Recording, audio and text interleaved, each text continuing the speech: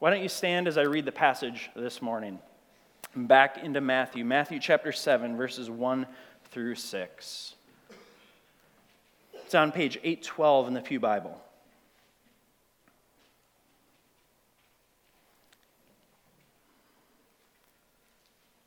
Jesus speaks. Judge not, that you be not judged. For with the judgment you pronounce, you will be judged. And with the measure you use, it will be measured to you. Why do you see the speck that is in your brother's eye, but do not notice the log that is in your own eye? Or how can you say to your brother, let me take the speck out of your eye, when there is a log in your own eye? You hypocrite. First take the log out of your own eye, and then you will see clearly to take the speck out of your brother's eye. Do not give dogs what is holy, and do not throw your pearls before pigs, lest they trample them underfoot and turn and attack you. God, we thank you for speaking to us verbally through your Son, Jesus. Jesus' words, Jesus' teaching is the wisdom and the truth and the authority of God on high. In Jesus, we see that God, who's existed eternally, broke into life as we know it, becoming a man and teaching us the things of God. And so I thank you for this teaching, this word from Jesus, which is the wisdom and truth and the authority of God. And I pray that it would instruct us this morning. Thank you for preserving it over the generations through the church leaders and through the apostles and the prophets and the scribes and those who have carefully detailed this word so that we could hear from you this morning. May it come alive to us for your glory, for our good, and the advancement of your gospel, we pray. In Jesus' name, amen. You may have a seat. Well, over the last couple of years, the Barna Group has done some surveying of Christianity in America and the impression of Christianity in America. And in 2014, part of their study, they surveyed a specific group of millennials, and they surveyed more than millennials, but they targeted millennials in this one study and asked about their general impression of Christianity. And out of this group, those who don't attend a church, millennials, that is like 18 to 35-year-olds, I forget the exact age numbers right now, but younger adults, out of this group that they surveyed, those who didn't attend church, 87% said they see the church, the Christian church in America, as judgmental. 85% said that they see the Christian church in America as hypocritical. And 91% said they see the American church as anti-gay, which would make sense if you put all those together. Let's put those together this morning and assume that the 91% of anti-gay has to do with judgmental and hypocritical. Some of you probably hear that stat and you react and you think, no, we're not, right? I mean, you're in the group. You know the people, and you think, well, I'm not judgmental. They're judgmental for calling me judgmental. I'm not hypocritical. Or the people, the amazing people that I grew up with in the church, who I know, who I've loved for years, they're anything but judgmental. They're anything but hypocritical. They're anything but anti-gay. Maybe they have a biblical stance of marriage, but they surely don't hate those struggling with same-sex attraction, and they're not judgmental. They're not hypocritical. They're some of the most amazing people in the world. In fact, that's what I think about the church as I think through my interactions with many of you, my understanding of many of you, and my conversations and the love that many of you have for others. I think not judgmental, not hypocritical, not anti-gay, but loving, compassionate, seeking to understand, wanting to care for people, meet people's needs. However, the reality of how the outside world looks in at us is very different. It's very different indeed. Now, let's consider, as you look at these stats, consider that statistics are always hard to trust, right? I mean, 97% of statistics are made up on the spot, they say. That one was made up on the spot. Nobody says that. But statistics are hard to read because there's all these different factors. What group of people were polled? Who did they ask? What was going on in their mind in the moment that they asked it? Maybe their last interaction with a Christian felt judgmental, and so that skewed the entire response. And so keep in mind that statistics are always skewed, and keep in mind that millennials are hard to trust, and so take it with a grain of salt. Take it with a grain of salt. But the reality is, and I think we know this, The reality is that many people see the Christian church as judgmental and hypocritical. And that's exactly what Jesus is addressing here in this passage today. His big idea in this passage is that wrongly judging others destroys community. It disregards Christ and it discredits Christianity. I mean, Jesus is going right at the heart here. He's talking about judging and hypocrisy. So when the world looks in on the church and says, I feel like the church, like Jesus' followers, is judgmental and hypocritical, that's kind of the world's accusation of us. That's the bomb that they would throw at us. And here, Jesus is addressing that very thing. Amazing. Jesus knows people. He knows culture. He knows that his followers, his church, will tend to turn judgmental and hypocritical. So here, as he's setting up his church, as he's developing his community, he's giving us a very specific teaching on being judgmental and what that means and what that looks like and how to not judge others and how to not fall into the trap of hypocrisy, which is all over in the Sermon on the Mount, Matthew chapter 5, 6, and 7, which we've been studying for months. I mean, hypocrisy is mentioned in almost every section. And so Jesus here is addressing the heart of mankind, saying that we tend to be judgmental and we tend to be hypocritical. And when we wrongly judge others, it destroys community. It disregards Christ because he's the one teaching us here not to judge others. So if you are judging others, you're not only are you destroying community, but you're disregarding the teaching of Jesus Christ and you're discrediting Christianity. So Jesus here is addressing this. He's getting right at it. What I want us to do this morning is look at three things. I want us to define judging. I want us to discover reality, and I want us to develop community. We're going to look through this passage. I want to define judging, discover reality, and develop community. The first one, let's define judging. The word that Jesus uses here, the Greek word is krino. He says, judge not that you be not judged. Matthew chapter 7, verse 1. Krino is the Greek word that Jesus is using there, and it means to make a judgment call, a decision, or a choice, which is something that we all have to do in life, right? I mean, you have to decide Starbucks or Caribou. You have to decide decaf or caffeinated. Really no decision there. You have to decide baseball or football. Again, no decision. This is obvious. Some of these choices just go without saying, but you have to decide where are you going to shop, where are you going to eat, what people are you going to hang out with, what church are you going to be a part of, how are you going to spend your money. Making decision is a part of life. We have to make decision, and so Jesus here, he's using this word krino, it's to make decision. And he's not teaching us not to make wise decisions, not to make any decision at all. We have to use discernment. We have to make decision in life. But he goes on to get into the heart of judgment. Before we talk about bad judgment, let's just look at a little bit of the reality of judgment. So we have to make decisions. In fact, judges can be a great thing. And judging properly, having proper krino, proper decisions made, is a good and godly thing. We can't live without making proper decisions. People, communities can't develop without people making proper judgments and making certain decisions. This is true in society. That's why we have the Supreme Court. That's why we have judges. That's why we have a legal system to help make decisions. This is true in the people of God, in the nation of Israel.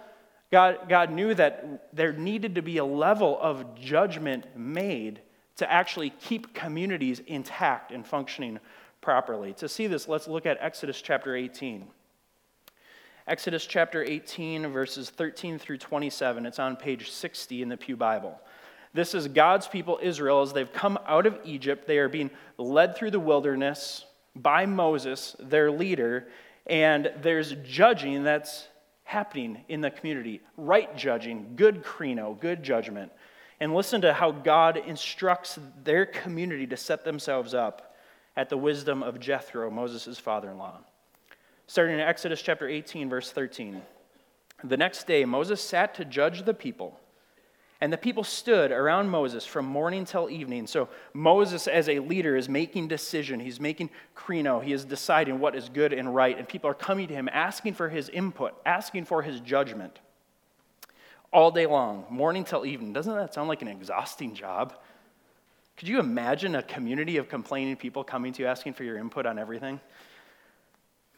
Verse 14, when Moses' father-in-law saw all that he was doing for the people, he said, "What is this that you are doing for the people? Why do you sit alone and all the people stand around you from morning until evening?" And Moses said to his father-in-law, "Because the people come to me and inquire of God. When they have a dispute, they come to me, and I decide between one person and another, and I make them know the statutes of God and his laws." Moses' father-in-law said to him, "What you are doing is not good." And it's not that you are judging, you are letting them know God's wisdom. It's the amount of work that was piled on his shoulders. His father-in-law says to him, "What you are doing is not good. You and the people with you will certainly wear yourselves out, for the thing is too heavy for you. You are not able to do it alone. Now obey my voice. I will give you advice, and God be with you.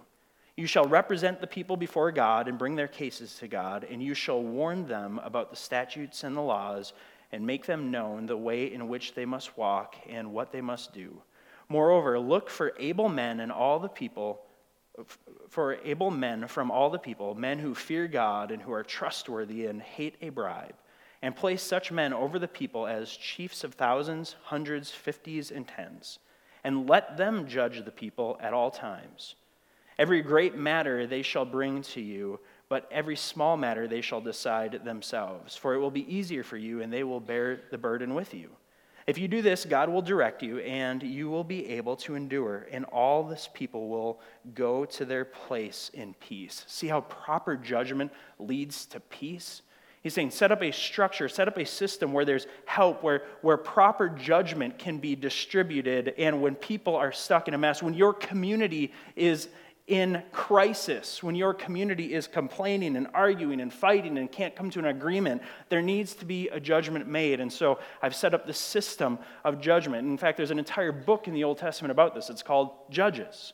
And so there's this system, this process for judgment to be made, for God's wisdom to be spoken into the community. Look at verse 24. So Moses listened to the voice of his father-in-law and did all that he said. Moses chose able men out of Israel and made them heads over the people, chiefs of thousands, of hundreds, of fifties, and tens. And they judged the people at all times. Any hard case they brought to Moses, but any small matter they decided themselves. Then Moses let his father-in-law depart, and he went away to his own country. And so God is setting up this system in the Old Testament of judges. And in the New Testament, it's similar to elders within a church. That's kind of the transition into the New Testament. But this shows us that judgment is just a reality. Judgment has to be made. And so when Jesus says, "Judge not," he's not going against God's wisdom of the Old Testament of setting up judges, having leaders who would make decisions. And we'll continue going with this to see what he is saying. Well, let's get another look at the Old Testament. Zechariah chapter 7, verses 9 through 10, and 8, 16 through 17. Let's see what it does mean to judge rightly. And the word of the Lord came to Zechariah, saying, "Thus says the Lord of hosts, render true judgments, show kindness and mercy to one another. Do not oppress the widow, the fatherless, the sojourner, or the poor, and let none of you devise evil against any another in your heart." See, there's proper true judgment. Don't devise evil in your heart against another, but make a decision to care for those in need. And then Zechariah chapter 8, verses 16 through 17. "These are the things that you shall do," God instructs his people. "Speak the truth to one another. Render in your gates judgments that are true and make for peace. Do not devise evil in your heart against one another, and love no false oath. For all these things I hate, declares the Lord."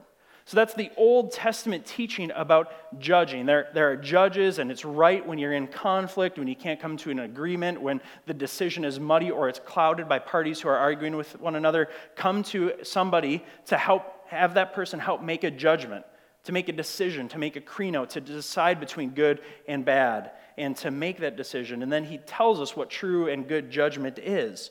It's not to devise evil in your heart against another person. That's judgmentalism. That's what we're going to get to in a minute here as we flip back to the New Testament in Matthew. It's when we devise evil in our hearts, or when we distance people because we're making wrong or improper judgments. So back to Matthew chapter 7, Jesus here is not teaching us to not have discernment, to not make good and proper and right judgments. He's saying in verse 2, so verse 1, he says, "Judge not that you be not judged. For with the judgment you pronounce, you will be judged, and with the measure you use, it will be measured to you." What Jesus is doing among his community here is he's instructing them that with how you judge others is how judgment will be returned to you. He's just calling a spade a spade. He's setting up reality. He's saying, if you are a person who continually judges other people wrongly, specifically in this text, he's talking about wrong judgment, you are going to continually be judged wrong by others.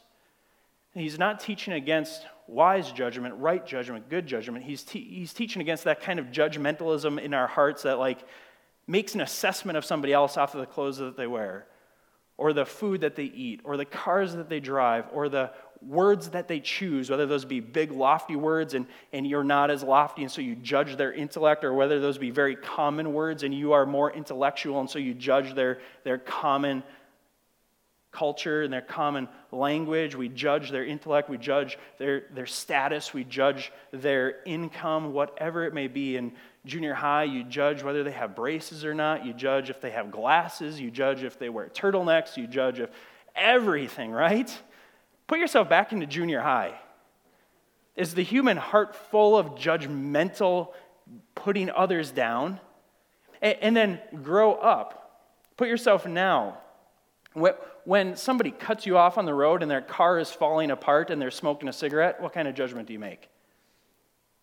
See, the human heart, we have this tendency not to make these good, right, true judgments that seeks to lift others up. We have this tendency to tear people down so that we could elevate ourselves. Jesus here in this passage, he's teaching that true judgment is using discernment to make a wise decision.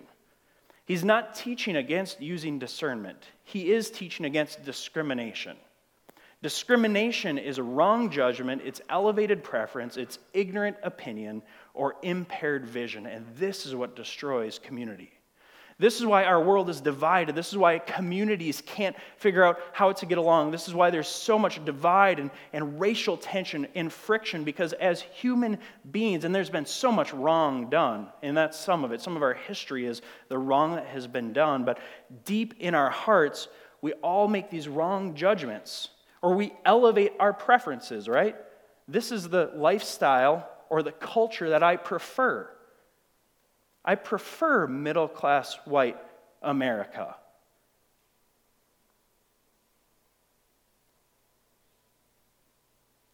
Think about that. And then when you have this elevated preference, if people who don't hold your same preferences move into your community and start changing your community, what type of judgments do you make? Because your preference has been elevated. Or maybe you have ignorant opinions. You just think you know certain things that you haven't studied and you haven't really known. Or ultimately, impaired vision. I mean, this is really what Jesus is getting at here in this text, that all of us have impaired vision. This is what he means by when Jesus continues. So he says, "Judge not that you not be judged. For with the judgment you pronounce, you will be judged, and with the measure that you use, it will be measured to you." He's saying, make right, true, and good judgments, not wrong judgments, not elevated preference, not ignorant opinion. And then he gets into impaired vision. Verse 3 says, "Why do you see the speck that is in your brother's eye, but do not notice the log that is in your own eye? Or how can you say to your brother, 'Let me take the speck out of your eye,' when there is a log in your own eye? You hypocrite. First take the log out of your own eye, and then you will see clearly to take the speck out of your brother's eye." Okay, it's a funny imagery, right? I mean, how many of you picture a log in your own eye? Jesus was a carpenter, right? He was a carpenter, and so oftentimes they would get little specks of wood in their eye, and it would cause you to blink. And so they understood in this culture, they understood what he was saying. When you get something in your eye, you can't see right, and it confuses things. And so when he says a speck in your brother's eye, his hearers, those following him, listening, they think, oh yeah, that impairs your vision. When you have a speck and you're blinking and your eyes are watery and you have to get that thing out of your eye, it impairs your vision and you can't see clearly. And here Jesus is saying, why are you worried about that speck that's causing a small portion of impaired vision in somebody else's eye when you have a log, a 2x4, a plank in your own eye and you can't even see clearly? Jesus is addressing impaired vision. He's helping us discover reality, the reality of the human heart. He helps us discover reality, and that reality is that we all suffer from arrogance when assessing others and ignorance when assessing self. Full credit, I borrowed this phrase from Tim Mackey, a pastor in Portland. And I think it's so right and so true that we all suffer from arrogance when assessing others and ignorance when assessing self. Here's what that means. Arrogance when assessing others. We see what they're doing, and we think that what we do is better than what they do, or how we do it. I mean, parenting philosophies.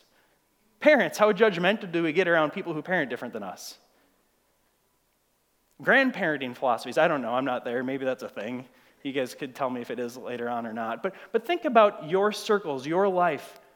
This is certainly true, is it not? The human heart, the human mind tends to look at others and then find arrogance about how we do things. And maybe some of that arrogance comes from insecurity, right? We're actually not sure that the way that we're doing things is right, but we want to make ourselves feel better. We want to puff ourselves up, and so we assume that the way that other people are doing things isn't as good and that our ways are right. We have arrogance when we assess other people, and then we have ignorance when we assess ourselves. We always give ourselves the benefit of the doubt, don't we?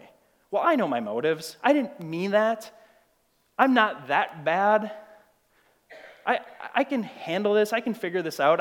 At least I'm not like that person. At least I'm not like that person. At least I don't do it that way. Yeah, I sin, but at least I don't sin like that particular person or that often. And so Jesus here is helping us to discover reality. That's exactly what he's doing. He's saying, why do you see the speck in your brother's eye when you have a log in your own? Your vision is impaired. You can't even see the faults and the wrongs in others because you have your own issues. And notice he doesn't say that other people don't have specks in their eyes. We do. This is the reality of our community, of any community, all people, and Jesus' community as well. We all have specks. We all have issues. We all have things that we're trying to deal with and work on. And Jesus doesn't say, why do you see the speck in your brother's eye? It's not there.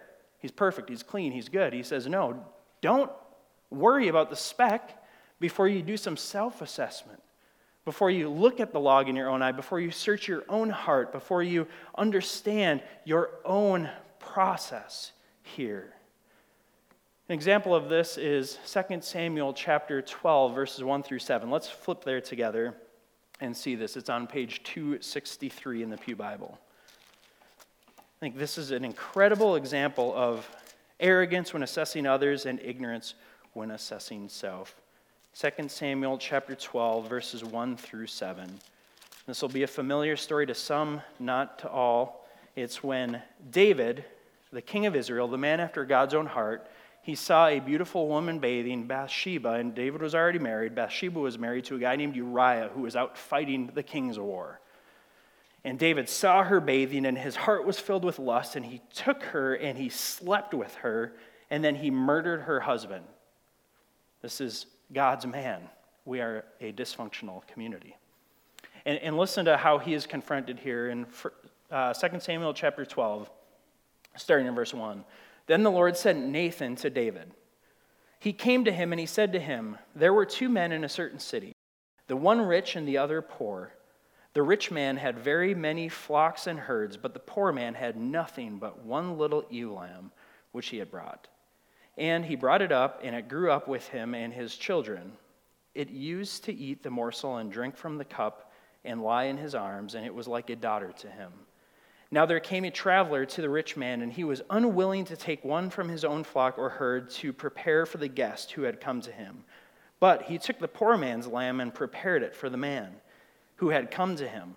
Then David's anger was greatly kindled against the man, and he said to Nathan, as the Lord lives, the man who has done this deserves to die, and he shall restore the lamb fourfold because he did this thing and because he had no pity. So in this moment, David is sitting with the sin of sleeping with someone else's wife, murdering her, and Nathan comes to him and he gives him this analogy, this parallel of a poor guy and a rich guy. The rich guy took the poor man's lamb and gave it to someone else rather than using his own lamb to give to the traveler. And David says, what a foolish man, what a sinner, what a self-centered jerk that rich guy was. See the arrogance in assessing another? And then what about the ignorance in assessing himself? He took one of his soldiers' wives and killed that guy. And look at what Nathan says to him, verse 7. And Nathan said to David, "You are that man." Oh, could you imagine being in that conversation? And so again, there's a time and a place for people to call one another out, for us to point out our specks. This is what Nathan is doing here for David. And God sent him, so verse 1, it says, the Lord sent Nathan to David. So God will send people into our lives to call us out, to call us to the carpet, to make us deal with our hidden sins and faults. But do you see the arrogance there in David? Arrogance when assessing others and ignorance when assessing self. He wasn't aware of his own blind spots, of his own sin, of his own log. He was concerned about the speck in this rich guy's eye and not the log in his own. So in the Sermon on the Mount, Jesus is working to develop and shape and form his community, his people. He's working to develop community. Jesus is developing a judgment-free community where we are safe to deal with our issues as we learn how to live out these new kingdom values. Flip back to Matthew chapter 7. Here's what Jesus is doing throughout this entire passage, Matthew 5, 6, and 7, the Sermon on the Mount. Jesus is developing this new community, this radically countercultural community of people who would live differently than the world, this countercultural group of people who would fight the natural impulses of the human heart and mind, to judge and to be hypocritical and to be proud and to be boastful and all the things that Jesus has talked through in the Sermon on the Mount, to be angry, to be lustful, to be judgmental. Jesus is developing this countercultural community that would fight against the natural impulse of the human heart, the brokenness within us. Jesus is building this new community. And here, as he teaches us not to be judgmental, he's creating this safe place, this judgment-free community, this wrong judgment. He's not saying don't ever make a decision. Don't ever call sin sin and apply grace where it's needed. He's not saying never assess sin, never call one another out, never confront one another on sin. He's saying assess yourself first. Worry about your sin. Worry about your heart. Look at your own log. Consider the log in your eye before you get obsessed with the speck in everyone else's eye. And in doing this, we will develop a judgment-free community where we're all safe to deal with our issues because it's assumed that we all have issues. And we're willing to put our issues out there for others. We don't always need them to call us out and confront us. In fact, if we take Jesus at his word and we consider our own log before we look at the specks in others' eyes, we shouldn't need people, really. I mean, every now and then, because we're blind and the heart is deceitful above all things, as Jeremiah 17 says, so every now and then we need somebody like David, like Nathan came to David to confront us. But more often than not, the MO of the Christian community of Jesus' church should be that we are self-disclosing our issues. We are sharing with one another in small, trusted communities. This is one of the reasons why we do community groups and core groups, so that we can come and say, guys, I've been assessing myself and I've got some logs. Can you help me deal with my logs? So Jesus is working to develop this type of community where we're not shocked by other people's sin, where we're not caught off guard by them self-disclosing sin and confessing sin to us, and where we don't have to be the judges who are walking around saying, I wonder what's happening with that person, and that person, and that person, and that person, and you made this comment, I'm going to judge your heart based off of that comment that you made, or I'm going to judge the way that you spend your money because here's the assumption that I made about how you spend your money based off of looking at what you have or what you don't have. Jesus is developing this community where we're safe, where we're free of being wrongly judged by others because we're known. And we're self-disclosing. And then the end of this statement, where we are safe to deal with our issues as we learn how to live out these new kingdom values. That's what Jesus is getting into, I think, here in verse 6. There's a lot of different ways this verse has been translated and interpreted. Not translated, interpreted. There's a lot of different ways that people interpret this verse. Verse 6. I'll read it and then I'll tell you what I think it means. He says, "Do not give dogs what is holy, and do not throw your pearls before pigs, lest they trample them underfoot and turn and attack you." What? Who's going to give their pearls to pigs? And what is the holy thing being thrown to dogs? And aren't dogs cute and cuddly and nice? And shouldn't we give dogs like sweaters and coats and houses and their own showers? I actually heard of someone recently who has a room for their dogs with a shower, a dog shower in their house. That's it. Dogs in this context are not dogs in the way that we view dogs. They're stray dogs. They're wild animals. They're dirty and they're gross. If you go to a developing country, oftentimes dogs roam the streets and they eat scraps, and they're not people's pets. And pigs, why would you give pearls to pigs? I think that's exactly what Jesus is getting at here. This imagery here, I think what Jesus is getting at is saying that these values, the value of the Sermon on the Mount, the culture of the Sermon on the Mount, are for people who are calling me king. They're for my kingdom. They're for my community. This is a shared value system that you have. And don't expect those who aren't a part of the kingdom to adopt it. Don't hold your pearls. Hold what you value, the value of the kingdom of God. Don't hold that out before others who aren't professing followers of Jesus, because they want nothing to do with it. And so don't judge non-believers based off of what they do. Assume that they're going to think that your Christian values are worthless and they're going to trample over them. And you don't have to be judgmental towards non-believers if you assume that they aren't going to have the same values as yours. These values are for the church. They're for the people of Jesus Christ. They're our pearls. They're the holiness of God being worked out among the community of God. And so I think Jesus is saying here, this is a shared value system for the kingdom of God, for the church of Jesus Christ. Don't flaunt it out into the world, into the community, and expect them to conform to it. That's how I interpret that passage. There's many different ways. I wrestled through this passage with my kids, and they agreed that's what they think it means. Avery, my 7-year-old, and Judah, my 5-year-old, we read this passage together, and I tested it on a 5-year-old, because the Bible says, have faith like a child, right? And so I said, what do you guys think it means? And it took a little bit of coaching in the conversation, but ultimately they were like, well, why would you give something valuable to a pig? Exactly, you shouldn't, right? And so he's saying, I think Jesus here is saying that these are values for the kingdom of God. Don't expect the non-believing world to adapt to them or to assimilate to them. This is a shared value system for this community. Jesus is developing this community, a judgment-free space where we can deal with our issues. And look at how John says this. John heard this teaching. He was walking with Jesus, and he instructs his people, the first century church. He says, if we say we have no sin, we deceive ourselves, and the truth is not in us. If we confess our sins, he is faithful and just to forgive us our sins and to cleanse us from all unrighteousness. If we say we have not sinned, we make him to be a liar, and his word is not in us. John heard the teaching in the Sermon on the Mount. He heard Jesus' teaching about how you judge others, you will be judged. Take the log out of your own eye before you address the speck in the other. And I think John here is saying that we ought to, in this community, we ought to admit that we're broken. We ought to admit that we have sin. In fact, he says, if we say we have no sin, we deceive ourselves and the truth isn't in us. There's just this assumption here. Defining reality is that we are broken sinners. And we develop a strong community when we all come to the table and we say, we are in need.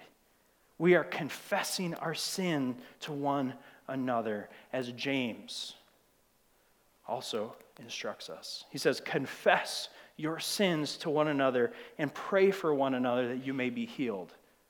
As Jesus develops this community, he's teaching us not to judge the motives, the actions, and the intent of others, but to assess ourselves, to confess our sin to one another, to create a safe community where we all know that we're struggling, but we are all struggling together towards Jesus, the sanctifier, the Savior, the coming King, the perfect one. The man who could rightly judge others. That's the glorious thing about the gospel is Jesus is the only one who could properly kreno everything, who could properly make a distinction in every person, in every action, in every motive. And rather than judging us, he went to the cross in our place on our behalf and took the judgment that we deserve from God. And now we are to imitate that. We are to find salvation in that. Jesus is building a community. He's developing a people. He's developing a safe place. And so as we transition now to communion, communion is a chance for us to develop a judgment-free community as we declare our sin and demonstrate our need for a Savior, the substitute who stands in our place. That's why we do this every week. And that's why we want you to actually come and walk forward to the stations or visit the back one rather than passing it out to you. We long to see our community in action, demonstrating, coming to the table. When you come to the table, you take the cracker, which represents Jesus' body broken for you. When Jesus said, I am the bread of life. Eat of this and you will never be hungry again. When we take the cup, we remember Jesus' blood shed for us, poured out for the forgiveness of sins. And so when we as a community get up and we walk to the table, we are publicly confessing to one another that we are sinners in need of a Savior. That Savior is outside of ourselves. And we don't have to worry about the specks in other people's eyes because we are actually self-disclosing. I have logs. And we're not detailing out what that log is. You should get a small group of people that you tell about your logs. Right? You don't have to publicly disclose all of your logs to everyone gathered here, but when you come forward, when you go to the back and you walk up to this communion station, you are publicly declaring to everyone gathered here that you are a sinner in need of a Savior, and that Savior is Jesus, the substitute who stood in your place. Look at how Paul writes this in Romans chapter 14. To the church, he says, "Why do you pass judgment on your brother? Or you, why do you despise your brother?" There's the wrong judgment. It's despising, it's distancing, it's discrimination. Why do you despise your brother? For we all stand before the judgment seat of God. For it is written, "As I live, says the Lord, every knee shall bow to me and every tongue confess to God." So then each of us will give an account to God. The truth is that all of you, myself included, will give an account to God. And this would be a terrifying reality without Jesus Christ. As you assess your own heart, as you become aware of how you discriminate and how you distance and how you judge and how you're hypocritical and how you can't fulfill the law's demands, this would be a terrifying reality without Christ. To stand before God, the perfect, holy judge, and to be judged by him based off of your works, your thoughts, your intentions, your heart. That'd be terrifying. But the gospel declares that if you are in Christ, all of his righteousness, his perfect life, his sacrificial death, his victorious resurrection has been given to you. Jesus, the judge, stands in your place. That's why we take communion. I'm going to pray, and then at any time you feel led during the next set of songs, feel free to visit the table. If you place your faith in Jesus Christ, these elements are here to remind you that you have a Savior, and for us to confess publicly to one another that we are in need of that Savior. Let's pray. Jesus, we thank you for who you are, for what you've done. How amazing that we can stand in your presence and be judged by you, and that judgment isn't condemnation, it's salvation. Because all of Jesus' perfection, his non-judgmental life, his perfect life, his non-hypocritical life, his life of pleasing the Father is attributed and given to us. It's credited to us. And so as Romans says that we will stand before you and give an account, in Christ our account is full. So Jesus, we celebrate you this morning. We thank you. I pray that you would break down our walls. Help us to assess ourselves. Help us to consider our logs. Help us to confess to one another. And help us, through the power of your Spirit, to develop a community where people can grow. For your glory, for our good, and the advancement of your gospel, we pray. Amen.